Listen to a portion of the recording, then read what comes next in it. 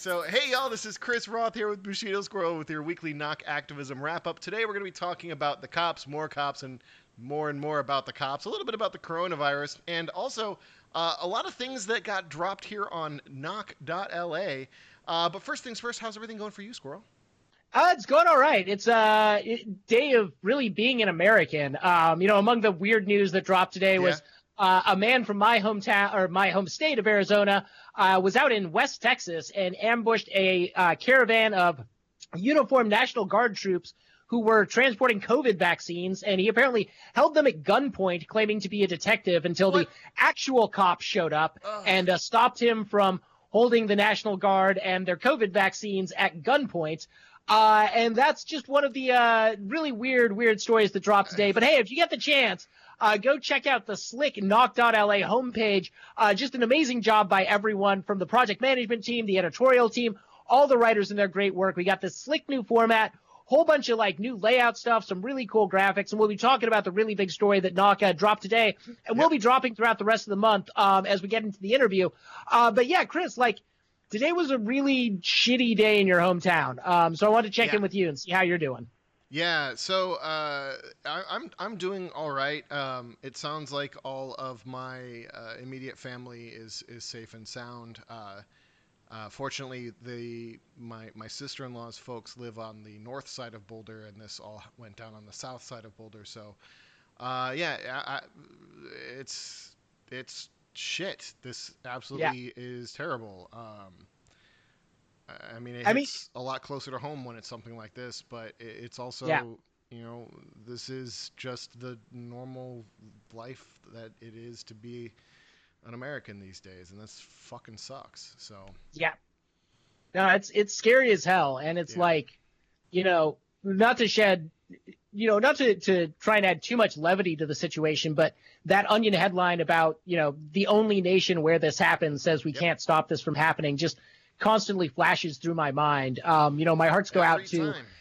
yeah, my heart goes out to everyone who lost someone today, whose life was put in danger, the people who have been traumatized by this, by just knowing that their loved ones could have been put in danger. Like, these are more and more psychic scars on the soul of our nation. And Yeah. like, you can't keep scarring your tissue that way and expect it to heal in the same way. And hopefully we begin to actually see some movement on this. But Yeah. beyond ideas about like gun control or ammunition control or background checks, this is just a deeper societal problem. This is a deeper social problem that we have. After the shootings in Atlanta, we have issues with men who just see violence as their only way of enacting their will on the world, or a valid way of them acting out their frustrations and anger. And this is deeper than just saying who has access to guns. This is a problem that we just are not confronting on any level. And I don't think policy solutions alone can solve this. This is Yeah. a deep cancer in our society, and one that we,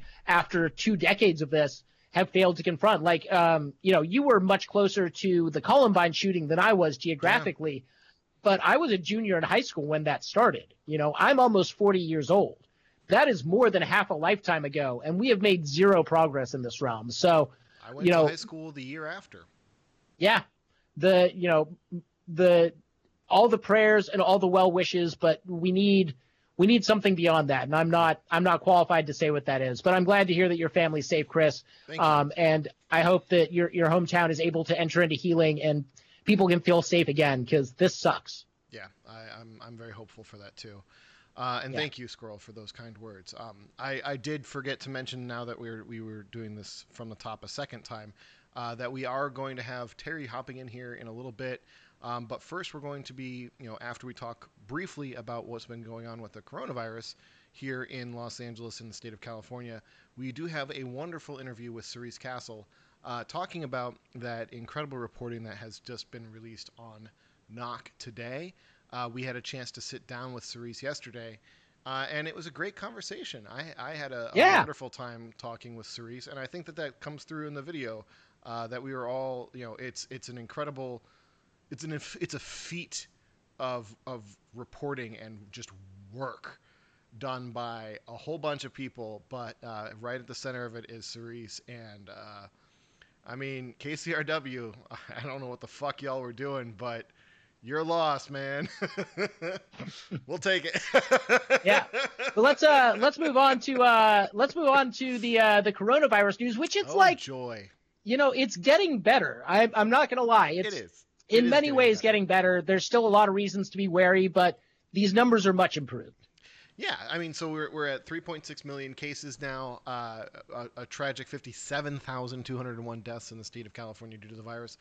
But we're down to below 200 deaths a day at this point, which is good, and we have almost 15 million vaccinations administered. So that's absolutely fantastic number for the vaccine rollout. 340,000 vaccine jabs given yesterday, 300,000 so far today. It's going well. We actually are finally flattening that curve for like the first time really in all of this. I mean, it seems like we're at a flatter point than we ever were at any other point in time when they've proceeded forward with any of the reopening efforts. It's great to see, like I was saying just a second ago, our 7-day average for the state of California has dipped below 200 deaths per day, which is truly great news. Looking at the statistics across the state, Lassen, Kings, and Imperial County are still the most fucked, but things are getting better across the board. Mm-hmm. And yeah, the big thing here is the hospitalization, which we can see has really, really tapered off across California, and our testing positivity has really just plummeted down to 1.6%, which is so much better than the 15% that we were rocking earlier on, at the start of the year. So that's great to see. The one point to be wary about in that is, even though our positivity rate seems to be going down, our transmission rates are holding steady, if not slowly inching up. And that is a little bit of a cause of concern, especially as we know there are some very virulent strains like the Brazilian variant, the South African variant, and even our very own California variant that are now becoming more dominant over like vanilla COVID. And that could, in the next few months, result in another wave of infections. And it's also going to test the efficacy of the vaccine regime, and we're just going to have to see how that goes. So, absolutely, don't get too comfortable yet. Don't go partying at Nobu just yet. Hold off for a few months. Don't go to the gym. Christ, don't do the Miami Beach shit. Holy fuck! Don't get that gym membership just yet. Keep doing your CrossFit at home. You can pretend you've got a Peloton and keep making that butt look good for bikini season in the comfort of your own apartment. That's what I've been doing with my bike. It's great. My thighs are rock solid at this point. But here in LA County in particular, we're at 1.2 million confirmed cases at this point. A tragic 22,815 deaths so far. 19 deaths today, 19 yesterday. So we're at much, much, much lower numbers, which is great to see that is finally coming down. Still an absolute tragedy that people are dying from this, because I mean, we could be doing so much better if they wouldn't have rushed things every fucking chance. 3.6 million vaccines administered so far in LA County at this point. We're averaging somewhere between 70 and 90,000 jabs per day right now, which is great. Again, we have actually managed to flatten that curve finally after getting to 1.2 million cases. Our new cases by day have really just completely fallen off, as you can see here. Our deaths by day, like the 7-day average finally dropped off after they did that really just stupid data reporting number. And we're down to, in the sub 50 deaths per day region, which is truly great to see. Let's see. Oh, hey, look, they've actually got a 7-day moving average for the vaccine doses administered. Yeah. That's cool. And 95. We are beginning to see the equity in vaccine rollout become a little bit better. It's still not perfect. I know Power has been doing a lot of work around this. Yes. The community health workers at Power and other community-based organizations have been working really hard to get jabs into the arms of Black and brown communities, underserved communities. It's an uphill battle. It's getting easier. It looks like May 1st, the leash will finally be off, and everyone over the age of 16 for Pfizer, over the age of 18 for Moderna and Johnson & Johnson will be able to get a jab in their arm if they want it, and everyone should want it unless you have a good medical reason to not take it. But the more jobs we can get in arms, the better chance we have of actually bringing this coronavirus pandemic to an end. Even then, we're still looking at another year or so of dealing with this stuff. Like we again, this is a long haul thing. We may be done with COVID, but COVID's not done with us. Yep. So looking at the tier levels here in LA County, we are almost down into tier 3 with our adjusted case rate, which is great. It looks like it's going to crest down into there very shortly. Our positivity rate just dropped into tier 4, which is great to see. Again, people really aren't getting tested nearly as much as they used to, but there are a lot of jabs that are getting into a lot of arms, so hopefully things will be, proving even better on that very soon here. The equity index has also gotten closer to tier 4. We're making some real progress on that one, which is fantastic to see. So overall, it looks like we're finally seeing the end of all of this absolute fucking chaos. So I, for one, am grateful to be seeing this slowly fading into the rearview mirror, maybe, hopefully. But ever wary of the resurgence of a third, fourth, whatever wave this is, if people just immediately drop their guard, which apparently the folks on spring break are really trying very, very hard to make sure that Florida gets another wave. Don't do that. Just don't do that. There's no need. There's no need for that. So anyway. Right. Yeah, so let's shift our focus now to Knocked Out LA. Cerise Castle, as well as a team at Knocked Out LA, spent the last 6 months digging into a lot of documents that they got through California Public Record Act requests that centered around the LA Sheriff's Department and the deputy gangs there. We know that there are at least 18 gangs that have been active in LASD over the last 30 or so years. There's a long history of violence, of people being killed, of deputies getting away with literal murder and literal violence, doing things like chasing their commanding officers out of the precinct because they want to crack down on deputy gangs. Alex Villanueva, as we'll talk about a little bit later, is also under fire for his role in covering for these gangs. But Cerise Castle took the lead on this and did an absolutely amazing job. And Chris and I, like he mentioned, had the chance to sit down with her yesterday and talk a little bit more in depth about this. So let's go to that interview.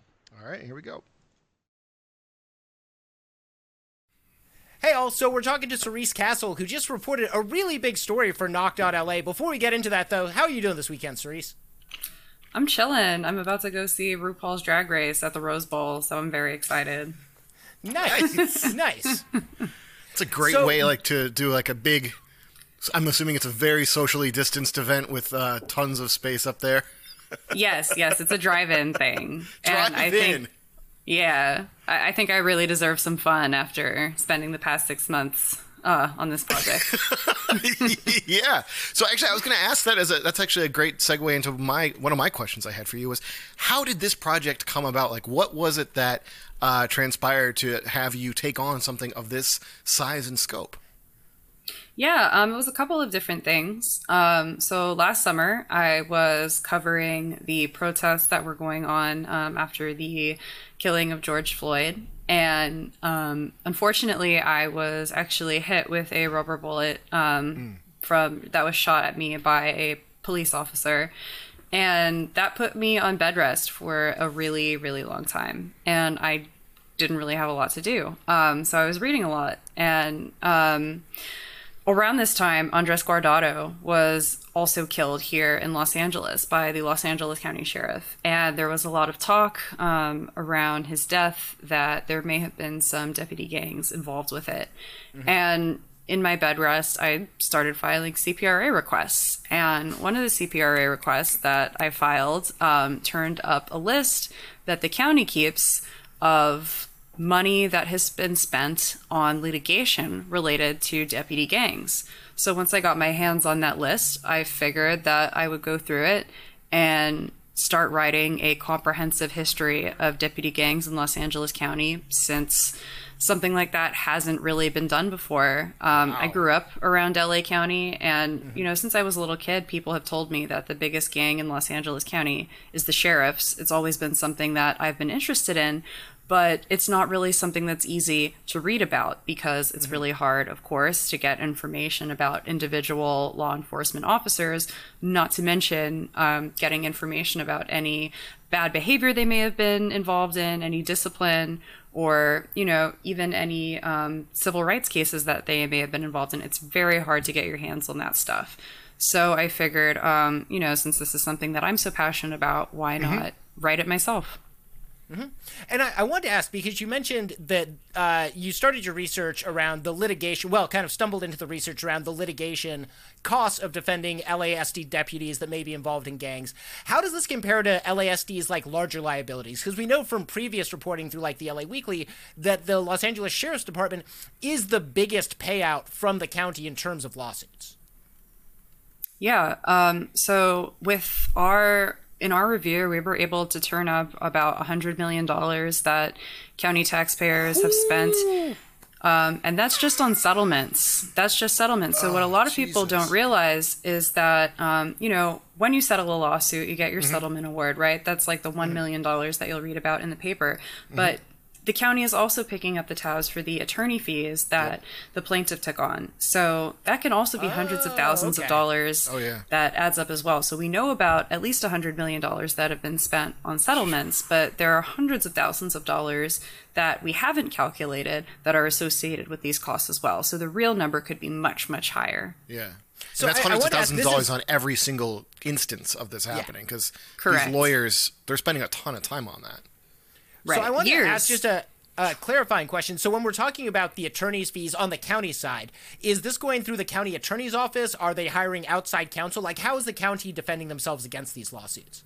Yeah, so what the county tends to do is they actually tend to hire very litigious outside counsel, and these cases go on for years and years and years. On paper, it looks like the county strategy is to draw it out as long as possible, but generally they also tend to settle. These are cases that the county does not want to go to trial. They do everything in their power to keep it from going to trial, because once these cases go to trial, everything comes out, right? That means that all discovery evidence is public record, the testimony becomes public record, the exhibits become public record, and that could be a pretty big headache for the county to deal with.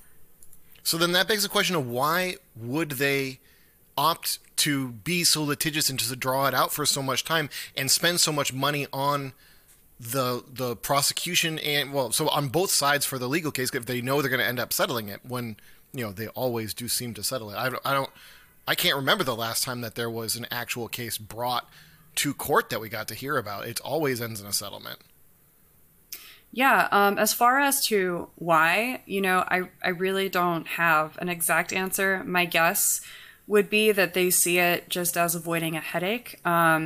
You know, if these things, like I said, if these things go to trial, a lot of really nasty stuff could come out, right? Because these people are under oath. If you read the depositions, people in these deputy gangs are pretty freely admitting their association with them, with their tattoos, the way that they carry out their work. You know, one disturbing quote that I read from a deputy gang member about a man that was released from prison for 20 years was that he didn't mind because he would probably fuck up and make a mistake anyway and end right back up in jail. So, you know, I think they really want to keep that as much out of the public as possible because it would make them look bad. So when we're talking about these deputy gangs, and this is something Knock has reported on a bit, and they've become more, I feel like the public is more aware of these gangs existing, but maybe you can set the table for people that aren't familiar. How many gangs are we talking about in LASD that we know about? Where are they situated? And what sort of things do we know they've done? Sure. So we know that there are at least 18 gangs that have operated at some point within the Los Angeles County Sheriff's Department. The most active at this time, I believe, are the Banditos, which are at the East Los Angeles station, the Executioners, who function out of the Compton station, and the Spartans, which function out of, I believe, both the Compton and the Century station.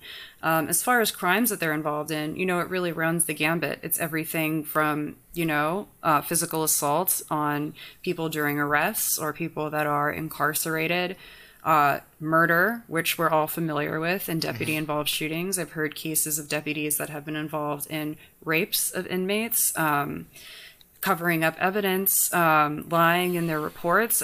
There are several deputies that I've reported on that actually went to federal prison for, lying about beating up a man who had come to Men's Central Jail to visit his brother. Mm-hmm. He was actually beaten beyond recognition and charged with assault on a deputy. Eventually it came out that the whole thing had been made up and he was, freed and given a settlement. But, Jesus. Stories like that, there are hundreds of them. Wow.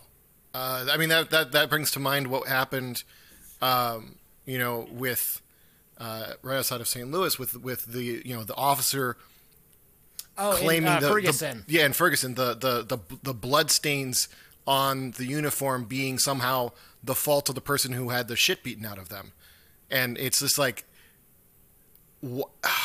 all of the cops everywhere. It happens everywhere. Holy shit. So I wanted to ask, when we're talking about these settlements and we're talking about these large sums of money, $100 million over like a not that long a period of time, where's that money coming from? Is that coming out of the sheriff's department budget, or is that coming out of just regular county coffers? Yeah, so none of it really comes out of the sheriff's department, and none of the individual officers are personally responsible. In California, we have a law that protects government employees from personal liability if they are, charged with a criminal act that they're done in the course of their work. Their department takes on that responsibility. So, there are sheriff's deputies, a few that I've uncovered, that have been involved with several shootings that, don't really face any discipline from the department. They're actually promoted and they don't have any fiscal responsibility for these cases. It all falls to, unfortunately, county taxpayers. These settlements are coming out of, most of the time, the county's general fund. Mm-hmm. And when you're going through and doing the research on this, you mentioned like some of the quotes that you read were disturbing. I wanted to ask, what's the personal toll of researching this kind of violence that's happening because of our tax dollars? Like you, me, everyone who pays taxes, sales taxes in LA County, in some way we're complicit in this violence happening. And that always kind of disturbs me a bit, but I don't come as face to face with it as you have during this research. Yeah, it's been hard. I've cried a lot. Probably been drinking a lot more than I should be. That just goes without saying. It's the pandemic. It happens. Yeah, it's been very intense. I'm grateful to have a strong support system, grateful to have a very supportive girlfriend that talks to me through all of these awful stories that I'm uncover. She's willing to listen to them and help me process. Mm-hmm. And yeah, one thing that really keeps me hopeful and inspired is hearing from the families how happy they are that people are interested in this, that people want to learn about this, and they're happy that, NOC is publishing this and trying to get this information out to the people. So I have a bit of a random side question, and if this is something that can't be talked about on the air, just let us know. But speaking of the families, like having been part of the BLM protest actions for the last couple of years at this point, I've met with the families of like Ryan Twyman and Anthony Vargas, both of whom were executed by sheriff's deputies. I know that there were lots of discussions about the Bandidos' involvement with the Vargas situation, but I hadn't actually heard if there were any potential gang links, sheriff's gang links related to the Twyman incident. Did any of that come up in the course of your research? Not yet. Ryan's case, I'm still looking at very heavily, and all of these deputy killings, the more that I learn about other cases, the more information it gives me about an incident that may have happened like earlier or a year ago. And Ryan's case is one of those cases. As I'm learning more and more about the executioners and the Spartans and more names are coming up, I'm able to look back at, the people that are involved in his case. And I'm hoping that, well, I won't say I'm hoping that there's a deputy gang involved, but I hope that, looking at it again with another set of eyes can hopefully bring some more consensus to what exactly happened and who is responsible. Yeah, getting answers for the families being obviously the most important thing that can come out of this, because we know that there's going to be very limited liability and, traditional justice in terms of like any kind of a prosecution or holding these officers liable, because that's just not how our system works at this point. But at least getting the clarity and knowing what had happened, and being able to have that see the light of day and not have a sheriff like Villanueva just gaslighting everybody and lying about it, and being able to just brush it under the rug as they've been able to do for so long with so many of these. So I guess the question I want to turn to now is sort of where we as a political body, as Los Angeles County, can go from here. We have the Civilian Review Oversight Commission, Measure J, passed by wide margins. But that doesn't seem to have had an impact on Alex Villanueva or the way that he's running the department. What does accountability need to look like in the next couple of years to start reining this sort of behavior in? Yeah, I think at the very minimum, there needs to be a complete review of the sheriff's department by an independent body. At the very minimum, I think that there's a lot of action that voters individually can take. One of the things that I learned in the course of my research, a system that's in place to protect these officers, is something called the Peace Officers Bill of Rights, or POBRA, which I'm sure you've discussed on this program. What a terrible name. Yes. It sucks. It is Yes. absolutely terrible. It came up a ton with connections with SB 1421, back when all of that was at the top of the news. Which, to have those peaceful times, reminiscing back when 1421 was the most controversial thing coming out about law enforcement at the time. Yeah. That was a year ago. Yeah, it's crazy what's happened in a year, right? Oh my God, yeah. Holy shit. So I guess. Go ahead, Chris. I was just going to say, yeah. So for folks who aren't familiar with the Peace Officers Bill of Rights, do you want to give just like a quick top level summary of it for people, like how long ago it was introduced, and like what the broad sweeping, just general terms of what kind of protections it provides for the officers?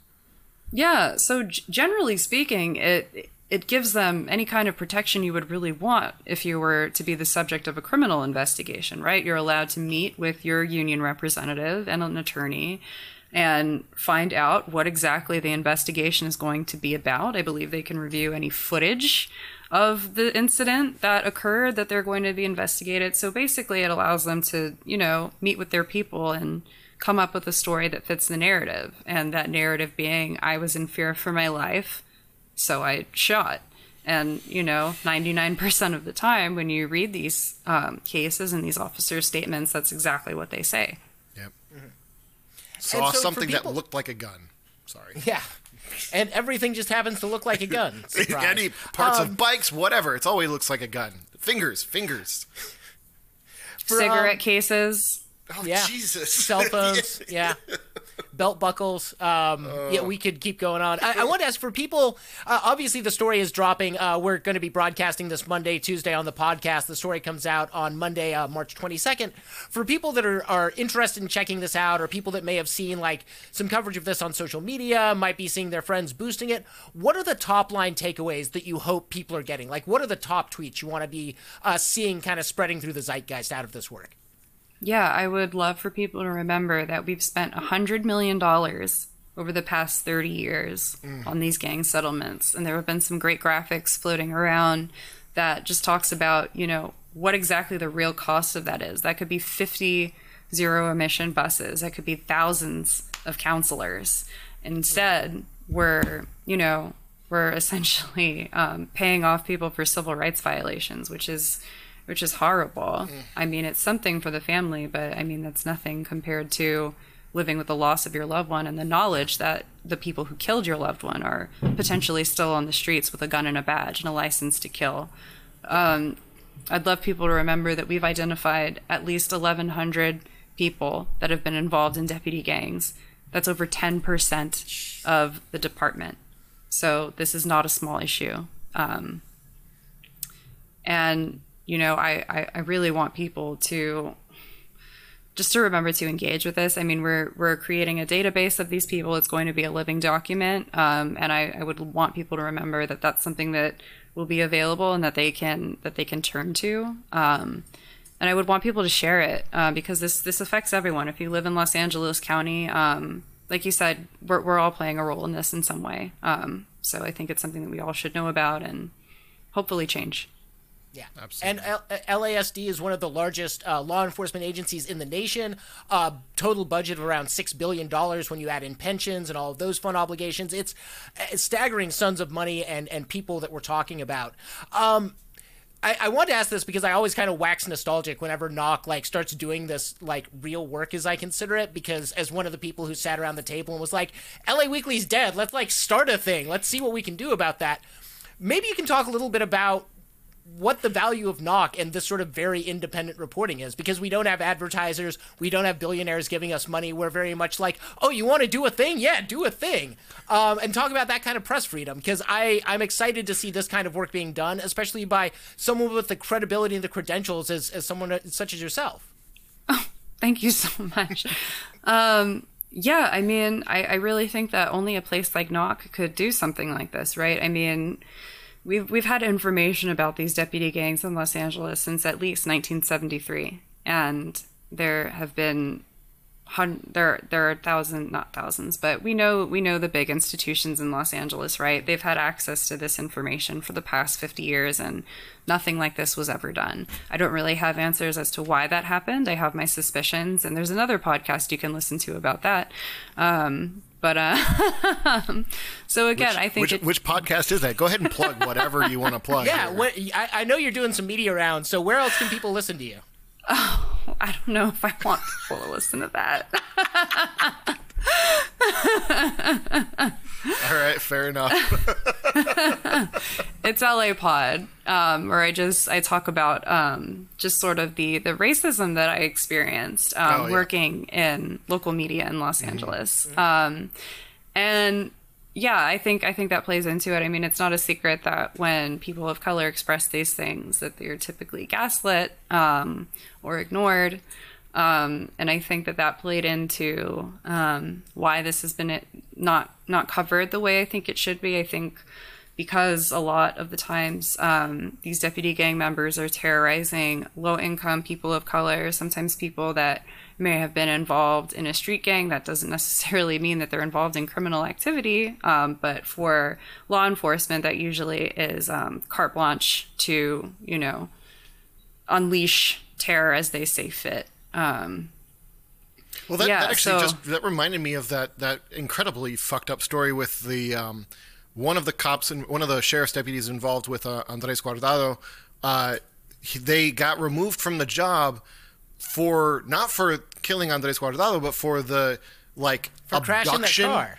But it was the abduction and beating basically of some dude at a skate park who then they threw into the back of the car and had him bouncing around in there before they smashed into a wall. And it's just this is repeated behavior that just doesn't get any kind of a real attention unless it's y'all doing this. This is absolutely amazing work, but the kind of track records and the just ability of the sheriff's department to sweep all of this under the rug for so long and not have it called out by those kinds of the venerable institutions of the press here in Los Angeles is truly unforgivable, frankly. It's a failure. It's a major failure on the part of our local media. 100%.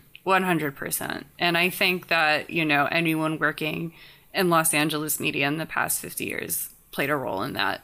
I'm incredibly grateful for Knock to giving me the resources and the platform to publish this. And like I said, I truly do not believe that a major institution would have done something like this just because we have the receipts. History speaks for itself. This is something that had to be done by an independent media outlet. I'm really happy we were able to do that for you because Knock is such an odd duck when it comes to the media landscape here in LA and pretty much everywhere. We hope to see more of it going on. As we round towards the end, I was wondering if you have any closing thoughts, any ideas about what people can start doing now to get more active, to start putting pressure on Villanueva, on the LA County Board of Supervisors, like how we can begin to take this information and use it to build more power. Yeah, 100%. I think that, Knock and Ground Game is really great at activating people for public comment. I think getting loud is always great and a great step to take. I also would like to encourage people to take a look at people that have been doing space in this arena for a long time. This is the first time I've written about something like this, but there are lots of people that have been doing this work for years. And I would really encourage people to look to some of the guidance from like the ACLU. They've been monitoring deputy gangs for about almost 20 years now. I would encourage people to check out the Check the Sheriff Coalition, which is doing some organizing directly around removing Villanueva and, advocating for changes in the sheriff's department. Probably advocating for abolishing the sheriff's department is a more accurate. That is, as somebody who's been involved with Check the Sheriff for a bit, that is the correct analysis. Yeah. But yeah, I mean, I would really encourage people to look to those groups. For what can be done. I have a lot of information as to what happened in the past, and I hope that can arm the people that make policy decisions to make better ones in the future. Excellent. Fantastic. Thank you so much for joining us, Cerise. I'm really excited to read the series. Again, it's live on Knock.la right now. If you're listening on Monday or Tuesday on the podcast, keep looking out for more great work from Cerise and also Knock.la. We're getting ready to relaunch the homepage and do a whole fancy new thing. So this is us hopefully embarking on a whole new chapter. And I can't say thank you enough again for being part of that. Really quick, if people want to follow you on social media, Cerise, how should they do that? Yeah, you can follow me. I am on Twitter and Instagram. You can find me at Cerise Castle. Simple enough. Well, thank you so much for coming by and having this conversation with us. It's always great to hear from you, and wish you the best of luck with the publication of all of this. Hopefully, the fallout from it doesn't get too hairy, but we got your back. So, thank you. Around. See you. Thanks, Cerise.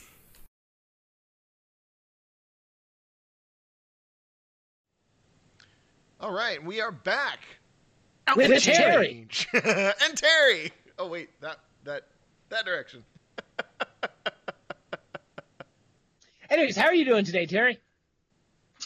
Doing well. Thanks. Not much going on in my part of the world. It's finally warming up to temperatures that you would consider freezing, and so it's been lovely to get outside a little bit. Don't call us out on our Southern California privilege. It's freezing when it's below 50. Damn it. But yeah, I want to say, to sort of fill people in. The series that Cerise has been working on is called A Tradition of Violence. Part of that has unveiled the names of 1,100 current and former LASD employees who've been involved in deputy gangs in some way, shape, or form. And that's not even a complete list. That's just the 1,100 that we know about. And to give you some idea of what that $100 million that's been spent defending the department from lawsuits connected to this gang could do. Huh? Yeah, no, put up the graphics about what we could do with $100 million. I'm sorry. We didn't plan this by the way, ahead of time. By the way, the art on this series is absolutely great. It really just is. Absolutely bang up work by everyone. But yeah, so that $100 million could have could have paid the salaries of nearly 2,000 rehab counselors. Yeah. Hold on. Next graphic. I'm going. It could have paid for 50 40-foot zero-emission buses so we could cut pollution here in LA, which seems, kind of fucking important, especially when it comes to our public transit system, which is just absolutely terrible. We have a public transit system? We do. I was just watching Speed the other night, and it reminded me we have a subway. Oh, Speed. I need to watch that again. Classic LA infrastructure movie. And Yeah, then that was the last. most- Oh, Sorry. That was the most unbelievable part about Collateral, right? That Tom Cruise dies on a subway in LA. and lastly, that $100 million could have been spent on 1,912 children's social workers, 1,400 psychiatric social workers, 1,989 social workers, or 1,361 clinical social workers. Like, we could have actually been helping the people in LA that need to be helped. But instead, this money was spent defending the department from lawsuits that they ultimately ended up settling just to visit more cruelty on the families of victims of police violence. And we know that these lawsuits are going to continue. We're going to be talking about Villanueva a little bit later. But just so everyone knows, these first 3 parts are the first 3 parts of a 13-part series that's going to be fully released by the end of the month. The Knock team will be taking a break over the weekend, but every weekday this week and for most of next week, look out for new drops, exploring the story more, talking about the damage that LASD does, not just to the finances of LA County, but to the people who live here and the way in which they directly damage our communities. And I think the quote that's still sticking with me the most was from a private investigator, Mr. Lin, who was hired by one of the families. And he talked about his experience in Vietnam and likened it to the way that LASD deputies don't live in the neighborhoods they patrol. They're sent into these neighborhoods, these communities where they don't belong, where they don't have a vested interest in the lives of the people living there, and they treat it like a war zone. They don't care what happens to the people that they are patrolling and policing. They see them as just bodies to be acted upon, not as human beings who are to be served and protected. And there's going to be a lot coming out in these next few days. I encourage you to read the series, but be in a good place before you do. This is all really hard, really gut-wrenching reading. Yeah, I mean, I don't even know where to go with this. Like, I've spoken with the families of, victims of murderous sheriff's department deputies, and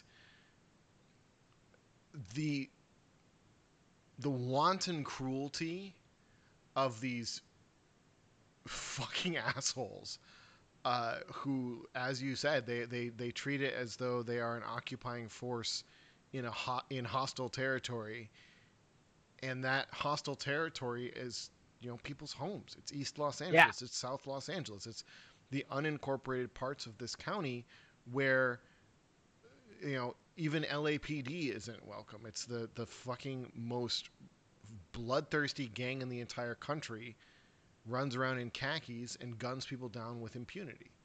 And that's what we're dealing with, because even when they are totally, completely, inexcusably guilty, they never suffer any consequences from it. And then we, the taxpayer, get to pick up the tab, and instead of investing in our communities and building ourselves up and trying to right the systemic wrongs, we are making a pittance offering in exchange for the blood shed by these racist fucking assholes in khaki. And it's just goddamn terrible. But yeah, so here's the landing page. Go ahead. Yeah, no, Terry, I actually wanted to turn to you because as one of the original editors of Knock, I was just hoping you could talk a little bit about what it's been like watching this journey as Knock grows from our little, okay, we need to publish an article this week, who's writing what, to this operation where we look like we actually have our shit together. It's crazy, man. Well, I mean, we finally achieved the Groucho Marx's dream, right? Where this is a club that I would not be invited into anymore, which is just fantastic, right? Especially with the new website, a shameless plug. Go check out the website. It is gorgeous. It looks far more professional than it has any right to be. If you scroll all the way to the bottom and you see this is a nonprofit, community-driven media project. Emphasis there on nonprofit and the work that has gone in over the years, and I've been really pretty involved with trying to get us off of Medium, because we started with Medium because it was free, and we had no money. So and Nox still has no money, so let's not kid ourselves or anything, but trying to get the website migration, to get all the articles off of Medium, the coding and the art design work that has gone into this is just outstanding. I hope our readers appreciate the doing this for you guys, right? Yeah.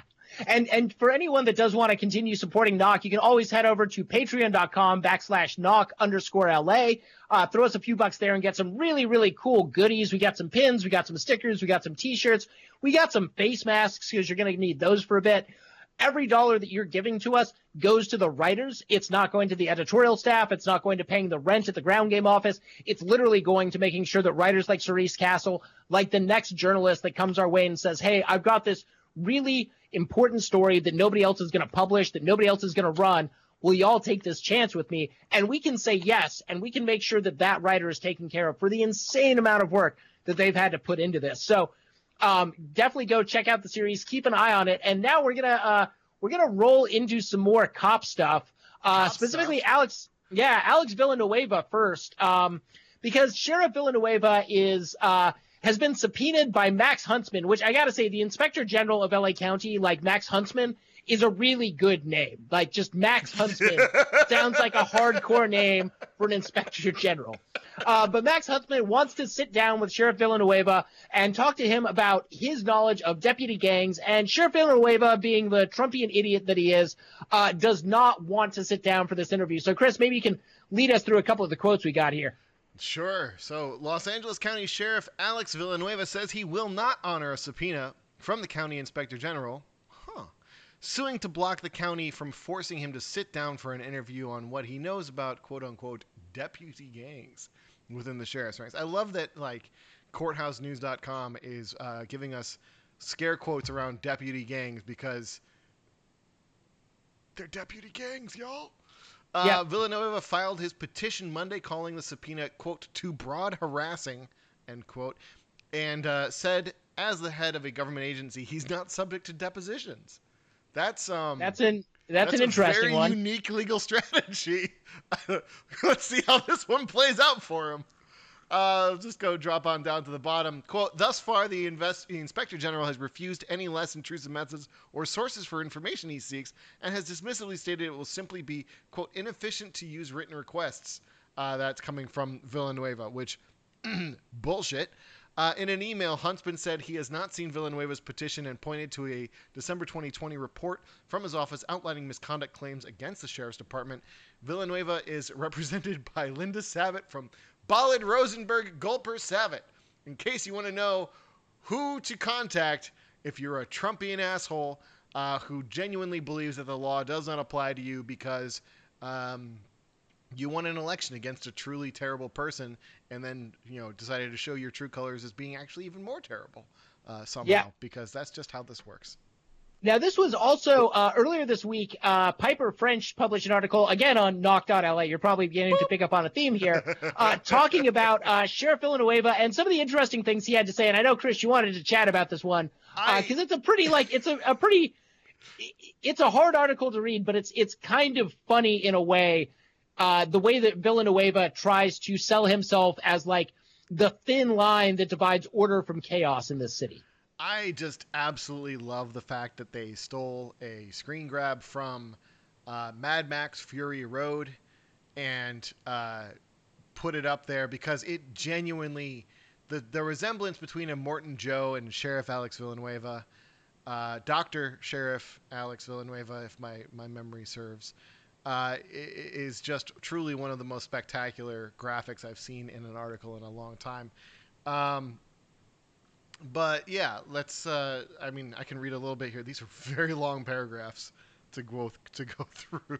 Now that I'm looking more closely at these. Yeah, the thrust of the article is, Sheriff Villanueva really, really wants everyone in the county to see him and his deputies as the only people keeping order from chaos. And we know with their actions over the summer, with their continued actions and their literal gangs of deputies, that they're a cause of far more chaos than they are cause of order. Like, Alex Villanueva and his deputies don't bring calm to the communities that they police. They bring terror, they bring violence, they bring a controlling, occupying hand. And it's one that really kind of like makes us wonder how much he can be trusted. And the more that the Civilian Oversight Commission pushes for transparency from the sheriff's office, the more he pushes back. And we saw this again today in some breaking news that broke right as we were putting this show together, that 47 more employees and officers in the LA County Sheriff's Department were named as defendants in a lawsuit over the actions of the Bandidos gang, which operates out of the East Hollywood station. All of these deputy gangs, East LA, sorry, not East Hollywood, East LA. There's no deputies in East Hollywood. They would be in West Hollywood. But these deputies in East Los Angeles have been connected to several murders and assaults for many, many years now. And with LASD officers finally playing whistleblower, we're getting a little bit of transparency here, but the sheriff's department is being intransigent and trying to explain that they're doing everything they can to stop these deputies from like getting away with murder, which no, they're absolutely not. But we see these lawsuits getting more and more escalated. We see more questions being asked. And one of the questions that I'm really hoping comes out of this in the near future is why the county board of supervisors, and neither the board of supervisors nor the sheriff, I mean, I understand that the sheriff would never do anything about this, but why even the county board of supervisors won't take action to demand that sheriff's deputies who kill people are then not allowed to patrol the areas where the killing happened or where the family of the victims happened. Because right now, that shit happens all the fucking time. And it is merciless how the sheriff's department is just absolutely terrorizing and harassing the families of the victims of their own violence. Like, they not only seem completely remorseless in having murdered folks like Anthony Vargas and Ryan Twyman and all of the other hundreds of victims that they've had in just the last few years, but then they continue to harass the families of these victims who are, you know, they re-victimize and re-traumatize over and over and over again these people who are just trying to, you know, get some semblance of justice out of our completely fucked system. And the sheriff, I mean, the sheriff's an asshole. I don't expect him to do a goddamn thing about this, but even the county board of supervisors is like being so incredibly slow to take action on it. Hopefully we will see something come out of this with, you know, I'm glad to see that at least some of the sheriff's deputies are deciding to finally step up and try to dispel the acronym that is so fitting. But at the same time, there's so much of an abundance of evidence to support calls from the community to demand more from our law enforcement officers and from the agencies and the municipal boards and bodies that govern their actions to actually treat not just the victims, but the victims' families as human beings and give them some level of respect and human decency that, frankly, these bullies with badges just refuse to do because they don't. There's no accountability. There's no accountability mechanisms or anything else. Well, that's the power move, right? That we're going to terrorize the community. We're going to murder citizens. And then if you dare to file a lawsuit or if you dare to be related to a victim, we will terrorize you even further. Yep. And it's bullying. It's a power move to do a scorched earth, total dominance of a community that these officers are not a part of. And the sheriff's rhetoric of this like thin blue line between order and chaos plays perfectly. In certain audiences.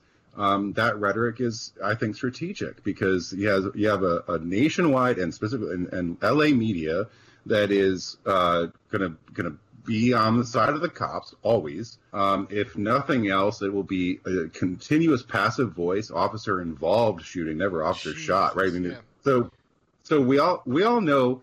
I mean, the public knows that this serve and protect is all bullshit, but they still are caught in a mindset, I think, of it's a tough job and it's a rough world out there and things are going to happen. And the sheriff's department and the LAPD and the rest are gonna play into that, and then the more chaos that there is, then it's like the more bad behavior is excused, right? And so the police forces will cause chaos, and then use that chaos to justify their own bad behavior, because well, if not for us, the horde, the masses will take over. Kind of thing, and it's going to take a lot of exposure for that to for any kind of accountability to happen. I mean, good on these sheriffs that are starting to come out and like do a little bit of whistleblowing. We need a lot more of that. That's why we say that there are no good cops, right? Because the good cops are the ones who quit. Yeah. But this all comes on the heels of LAPD releasing a report about its conduct during the summer protests, which we're not going to go into too much. It came out last week. It's gotten a lot of media coverage, but this was written by 5 former LAPD commanders and people who are high up in the ranks of LAPD and already had a pro-cop bias. And surprisingly, the reforms that they suggest are reforms that would give LAPD more power. It's the answer to police misconduct is to give the police more money and more authority and to train officers better in how to control crowds, to basically make them specialists in how to quash protests and how to step on First Amendment rights without getting caught. It's never things like we shouldn't have LAPD trying to decide who is a journalist to protest, who's open, who can be, whose rights can be violated safely, how mass arrests can be done in the right way instead of not having mass arrests. We all remember the uproar from Jackie Robinson Stadium at UCLA being turned into a mass detention facility over the summer. Thousands of people being rounded up. When curfew would hit, LAPD would just literally unleash their officers to arrest random people who happened to be commuting home after curfew. And none of those cases went to trial. None of those people were ever prosecuted or convicted of those crimes, but they still lost hundreds of dollars, having to pay for or like perhaps having to be out of work for a day, having to spend the night in jail, lost property, had all sorts of crappy stuff happen to them, even beyond just the pain and the trauma of being arrested. Mm-hmm. We just see this continued malfeasance, and the answer from the state is not to stop that malfeasance, but rather to make it a more palatable form of malfeasance. I was just going to say that I see where you're going with the next connection to the next article we're going to talk about, but this also brings to mind the current case that Lexus, Olivier Ray, who has done a lot of reporting over at LA Taco, he's currently he's the only person facing charges from like failure to obey a lawful order or whatever the fuck it is that they're using against him, relating to him being present at the actions celebration in the streets, after the Dodgers. Yeah, the celebration after the Dodgers won the World Series.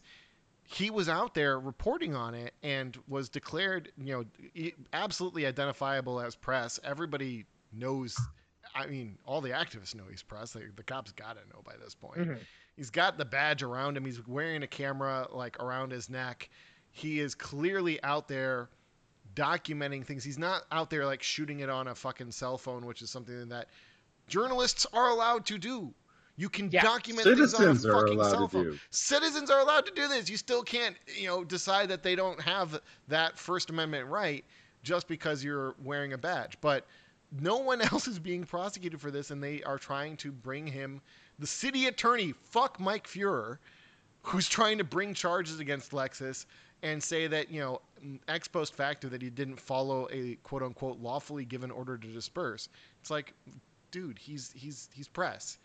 Yeah. He is there to cover the horrible actions of your police officers, who, by the way, beat the shit out of him earlier in the year, and it probably has something to do with the fact that he's, trying to get some resolution to the violence that he sustained as a reporter reporting on the uprisings and being beaten with batons earlier in the year.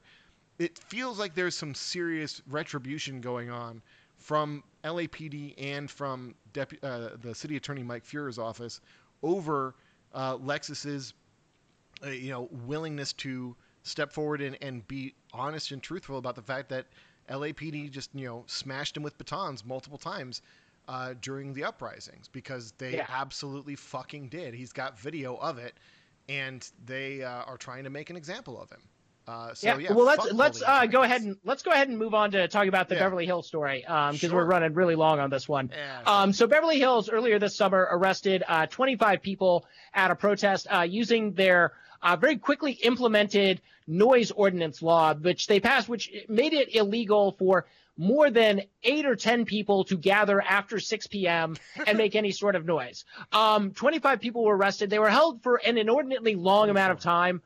Well, it was 25, because another one was arrested for arson for burning a flag at a previous protest. But they were held for up to 24 hours in holding cells not meant to hold somebody for more than a couple of hours. I was actually at this protest, and it was very weird, because when Beverly Hills PD was saying, you're making too much noise, you have to go home, you have to leave the area, they were doing that over an LRAD strapped to a Bearcat. So they were using one of the loudest ways you can, like one of the loudest sound systems in the country, to announce to people, like, you have to go home, you're keeping up the good citizens of this wealthy Beverly Hills neighborhood where half these mansions are empty anyways. Beverly Hills couldn't find any LA County prosecutors to actually take up the case, so they had to hire private law firms to prosecute these cases. A judge ended up throwing out the noise ordinance law, which vacates all of those prosecutions, because the law is no longer valid. And this was, again, passed pretty much in the dead of night by Beverly Hills City Council as a way to quash Black Lives Matter protests. This particular protest was led by the Black Future Project, who was involved with the occupation at Grand Park for a long while. And it was really just a huge mess, and really Beverly Hills doing what they could to just quash Black voices from being able to express themselves in the city of Beverly Hills. The protest was pretty much entirely peaceful. Nobody got in any fights. Nothing bad happened. No streets were blocked. It was when it went into residential neighborhoods that Beverly Hills PD waited and ambushed these people. If Beverly Hills really wanted to keep people out of the neighborhood, they could have kept people out of the neighborhood. They could have literally just stopped people from going up the streets. Beverly Hills didn't do that. They set a trap for people. They let people go into the neighborhoods where there weren't any exits, and then surrounded the group of people, not letting them leave. They then issued conflicting orders. An ambulance was called because one protester was kind of very roughly handled. It's really good to hear that these protesters will not be facing charges, because there's already been enough time and energy out of their lives facing what are really ridiculous and stupid charges. Absolutely. One quick thing. Go for it. I guess at least nobody came out of their house holding guns at them, and then spoke at the Republican National Convention. So, there's at least that. Yeah. I mean, well, that was the interesting thing, was all of the Trump, MAGA protests that went down in Beverly Hills were far more violent. But Beverly Hills police did not arrest any of the right-wing organizers, despite the fact that they were there every single weekend for months, creating lots of problems, beating people up, starting fistfights. Some people were confirmed to be carrying concealed weapons, or even pulled out their guns to intimidate people, and were not arrested by LASD deputies who were there keeping the peace, quote unquote. It was clearly a setup, and it's clear, which side LAPD, or not LAPD, but LAPD as well as Beverly Hills PD was there to protect. But yeah, so congratulations on those charges being dropped, and, just another sign that shitty cities like Beverly Hills can't legislate their way around the First Amendment. But let's, before we go too long, let's talk real quick about the point-in-time count. Sure. Because the Housing and Urban Development, the federal bureaucracy, actually did do a national point-in-time count, even though LA County canceled their one for this year because of COVID fears, which is not completely unreasonable. But one of the problems is the point in time count is used to decide funding for outreach and services and shelters. So if a city or a county doesn't do the point in time count, they don't necessarily have access to all of the money that they should be getting. And we know the point in time counts are always a little bit false. They're always meant to be undercounts. They're always meant to show that the problem is getting a little bit worse, but not as bad as everyone knows that it is. But maybe you can lead us through some of the key takeaways real quick. Sure. So on a single night back in January of 2020, 580,466 people, about 18 of every 10,000 people in the U.S. experienced homelessness across the entire country. That's 2.2% increase over the 2019 numbers.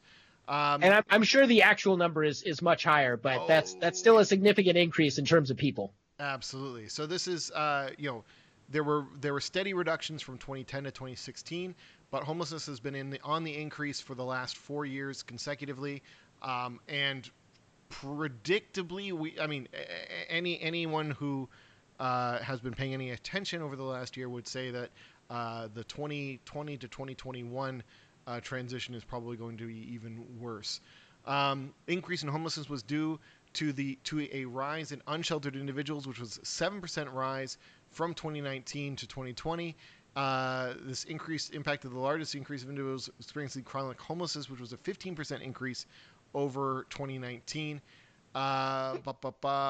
It is mostly due to California's contributions to the national picture, because we do have something like, 20 something percent, 25% of the total unhoused population of the entire U.S. living in a state that has a little over 10% of the population. The state of California has about 100,000 people unhoused. LA County is supposed to be 59,000 or so. I pegged the number closer to between 80,000 and 100,000 people just in LA County. A lot of people are undercounted. A lot of people who are couch surfing, who aren't necessarily sleeping outside, are hard to capture in these counts. Yep. So I would say, these numbers, again, are probably an undercount by a good 20 to 30%. Like, we're probably looking at much closer to 1 million people experiencing homelessness on any given night across the United States. Yep. And so another key feature of this count is that veteran homelessness did not decrease at all in 2020. Youth homelessness is slightly down 2.2% versus 2019. But again, these counts are extremely bad at taking into account what is going on with couch surfing and people staying with friends and relatives, which that should count as being homeless. You do not have a home if you are couch surfing. You have a place to stay, but that's not a home. And the fact that these surveys are so bad at accounting for that is really one of the things that people should not overlook when they're reading about this kind of reporting. So again, as one would expect, people of color are significantly overrepresented among the people who are experiencing homelessness because we live in a failed state at the end of, at the fall of the American Empire. So, hooray, I guess. And this is not, not to say that this is in the same category, but these surveys also can't give us any idea about housing insecurity. Oh yeah. People who are worried that next month or 2 months down the line, or people who are choosing between medicine or food or rent. And so, the scope of the problem of housing in this country is just astronomical. Absolutely. Yeah. And we know that people who are living in LA are under a lot more pressure than they have been. There could be some action happening this week at Echo Park Lake. That community has been under attack from the police as well as the local council office headed by Mitch O'Farrell for months and months and months. We've seen the pressure that Skid Row is under, not just during the pandemic, but that's been building for a long while, especially as gentrification continues unabated and we see very fancy, expensive luxury apartment buildings filling downtown. The cost of living in LA continues to climb every year significantly. Even though luxury apartment rentals have decreased in Los Angeles County, the cost of an affordable or median apartment rental has actually gone up. Like, if you're trying to rent an affordable apartment in LA, it costs you more money. And that's absolutely the way the capitalism is designed to work. Like, those luxury buildings are ultimately financial vehicles for money laundering for the wealthy. They can afford to take a little bit of a haircut. That value over time is going to go up and they're going to get their ROI. but trying to rent a building to a working family, well, you're just not making enough money letting that family live on, the absolutely paltry minimum wage here in LA. And that minimum wage is $15 an hour. But in order to be outside the poverty range here in LA County for a family of four, you have to be making over $80,000 a year. Like, it's absolutely ridiculous. And there's a reason LA is losing families year over year.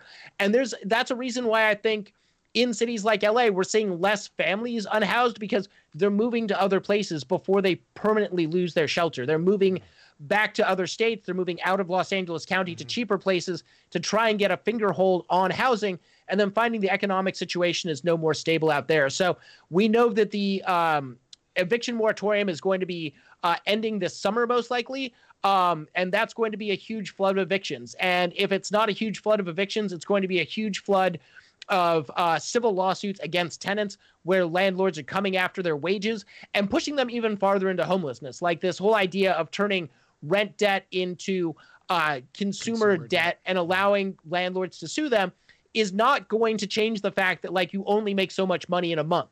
And if you're giving a lot of that money to your former landlord or to your current landlord to cover past rent, you're not going to be able to pay the current rent, and you're going to get evicted over that, even if you can't get evicted over the past rent. So don't expect these numbers to get any better in the next year. Yeah. Well, that's a fun note to be ending on.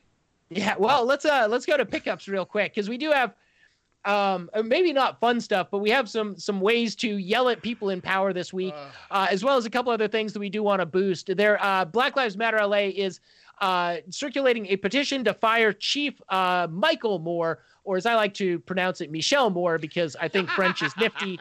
And you can go ahead and find that on the BLMLA Twitter page. I'll put the link in the description of the podcast. But yeah, I would go sign that. Chief Beck didn't just randomly retire. Nope. Like that wasn't a thing that just happened. Eric Garcetti was pressured into making Charlie Beck go away. Charlie Beck now works for Chicago Police Department, so it's hard to keep a bad cop down, I think, is the ultimate lesson there. Oh, God damn it. He really went to Chicago? Yeah, he works for CPD now. Oh, what a fucking asshole. Yep. Oh, my God. And this is why, I mean, this not that it would have changed anything, but oh my God, we need decertification rules so fucking badly in this state, in this country. Like if you, Well, if you've been following the politics in Chicago, he fits in really well with the mayor. Lori Lightfoot, yeah, no, very much birds of a feather. Yeah, okay, so anyway, other things happening tomorrow and for the rest of the week. We do have the Los Angeles Police Commission meeting once again tomorrow morning. Hit up at LAPC Fails on Twitter for tons more information on how to participate, what is going on, and just, in general, how to support the activists who have been, pushing for this kind of change and are at the root of how we got rid of Chief Beck a couple of years ago. Sadly to only have him be replaced by Mr. Policing Data himself, Michael Moore. I will be on the Knock Twitter page once again for live tweets of the LA City Council on Tuesday and on Wednesday.